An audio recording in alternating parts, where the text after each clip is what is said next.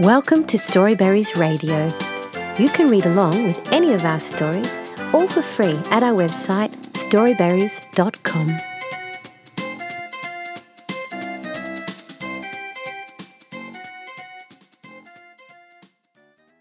The True History of Little Golden Hood by Andrew Lang. You know the tale of poor little Red Riding Hood that the wolf deceived and devoured with her cake, her little butter can, and her grandmother? Well, the true story happened quite differently, as we know now. And first of all, the little girl was called, and is still called, Little Golden Hood. Secondly, it was not she nor the good grandame, but the wicked wolf who was, in the end, caught and devoured. Only listen. The story begins something like the tale. There was once a little peasant girl, pretty and nice as a star in its season. Her real name was Blanchette, but she was more often called Little Golden Hood on account of a wonderful little cloak with a hood, golden fire-coloured, which she always had on. This little hood was given her by her grandmother, who was so old that she did not know her age. It ought to bring her good luck, for it was made of a ray of sunshine, she said. And as the good old woman was considered something of a witch, everyone thought the little hood rather bewitched too. And so it was, as you will see. One day the mother said to the child, "Let us see, my little golden hood, if you know now how to find your way by yourself. You shall take this good piece of cake to your grandmother for a Sunday treat tomorrow.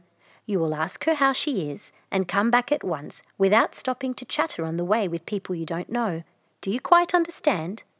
"I quite understand," replied Blanchette gaily, and off she went with the cake, quite proud of her errand. But the grandmother lived in another village, and there was a big wood to cross before getting there. At the turn of the road under the trees, suddenly, "Who goes there?" "Friend Wolf." He had seen the child start alone, and the villain was waiting to devour her, when at the same moment he perceived some woodcutters who might observe him, and he changed his mind. Instead of falling upon Blanchette, he came frisking up to her like a good dog. "'Tis you, my nice little Golden Hood," said he. So the little girl stopped to talk with the wolf, who, for all that, she did not know in the least. "You know me then," said she. "What is your name?" "My name is Friend Wolf. And where are you going thus, my pretty one, with your little basket on your arm?" "I'm going to my grandmother to take her a good piece of cake for her Sunday treat tomorrow." "And where does she live, your grandmother?" "She lives at the other side of the wood, in the first house in the village, near the windmill, you know." "Oh, yes, I know now," said the wolf. "Well, that's just where I'm going. I shall get there before you, no doubt, with your little bits of legs, and I'll tell her you're coming to see her, and then she'll wait for you." Thereupon the wolf cuts across the wood, and in 5 minutes arrives at the grandmother's house. He knocks at the door. Tock, tock. No answer. He knocks louder. Nobody. Then he stands up on end, puts his 2 forepaws on the latch, and the door opens. Not a soul in the house. The old woman had risen early to sell herbs in the town, and she had gone off in such haste that she had left her bed unmade, with her great nightcap on the pillow. "Good," said the wolf to himself, "I know what I'll do." He shuts the door, pulls on the grandmother's nightcap down to his eyes, and then he lies down all his length in the bed and draws the curtains. In the meantime, the good Blanchette went quietly on her way, as little girls do, amusing herself here and there by picking Easter daisies, watching the little birds making their nests, and running after the butterflies which fluttered in the sunshine. At last she arrives at the door. Knock, knock. "Who's there?" says the wolf, softening his rough voice as best as he can. "It's me, Granny, your little Golden Hood. I'm bringing you a big piece of cake for your Sunday treat tomorrow. Press your finger on the latch, then push and the door opens." "Why, you've got a cold, Granny," said she, coming in. A little, replies the wolf, pretending to cough. "Shut the door well, my little lamb. Put your basket on the table, and then take off your frock and come and lie down by me. You shall rest a little." The good girl undresses, but observe this, she kept her little hood upon her head. When she saw what a figure her granny cut in bed, the poor little thing was much surprised. "Oh," cries she, How like you are to friend Wolf, Grandmother." "That's on account of my nightcap, child," replies the wolf. "Oh, what hairy arms you've got, Grandmother." "All the better to hug you, my child."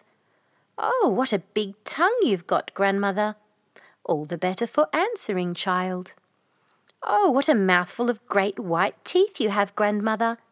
"That's for crunching little children with." And the wolf opened his jaws wide to swallow Blanchette. But she put down her head, crying, "Mamma, Mamma!" and the wolf only caught her little hood. Thereupon, oh dear, he draws back, crying and shaking his jaw as if he had swallowed red-hot coals. It was the little fire-coloured hood that had burnt his tongue right down his throat. The little hood, you see, was one of those magic caps that they used to have in former times, in the stories, for making oneself invisible or invulnerable. So there was the wolf with his throat burnt, jumping off the bed and trying to find the door, howling and howling as if all the dogs in the country were at his heels. Just at this moment the grandmother arrives, returning from the town with her long sack empty on her shoulder. "Ah, brigand!" she cries, "wait a bit." Quickly she opens her sack wide across the door, and the maddened wolf springs in head downwards. It is he now that is caught, swallowed like a letter in the post. For the brave old dame shuts her sack, and she runs and empties it in the well, where the vagabond, still howling, tumbles in and is drowned. "Ah, scoundrel, you thought you would crunch my little grandchild. Well, tomorrow we will make her a muff of your skin, and you yourself shall be crunched, for we will give your carcass to the dogs." Thereupon the grandmother hastened to dress poor Blanchette, who was still trembling with fear in the bed. "Well," she said to her, "without my little hood, where would you be now, darling?" And to restore heart and legs to the child, she made her eat a good piece of her cake and drink a good draught of wine, after which she took her by the hand and led her back to the house. And then, who was it who scolded her when she knew all that had happened? It was the mother. But Blanchette promised over and over again that she would never more stop to listen to a wolf, so that at last the mother forgave her. And Blanchette, the little golden hood, kept her word, and in fine weather she may still be seen in the fields with her pretty little hood, the colour of the sun. But to see her, you must rise early. The end.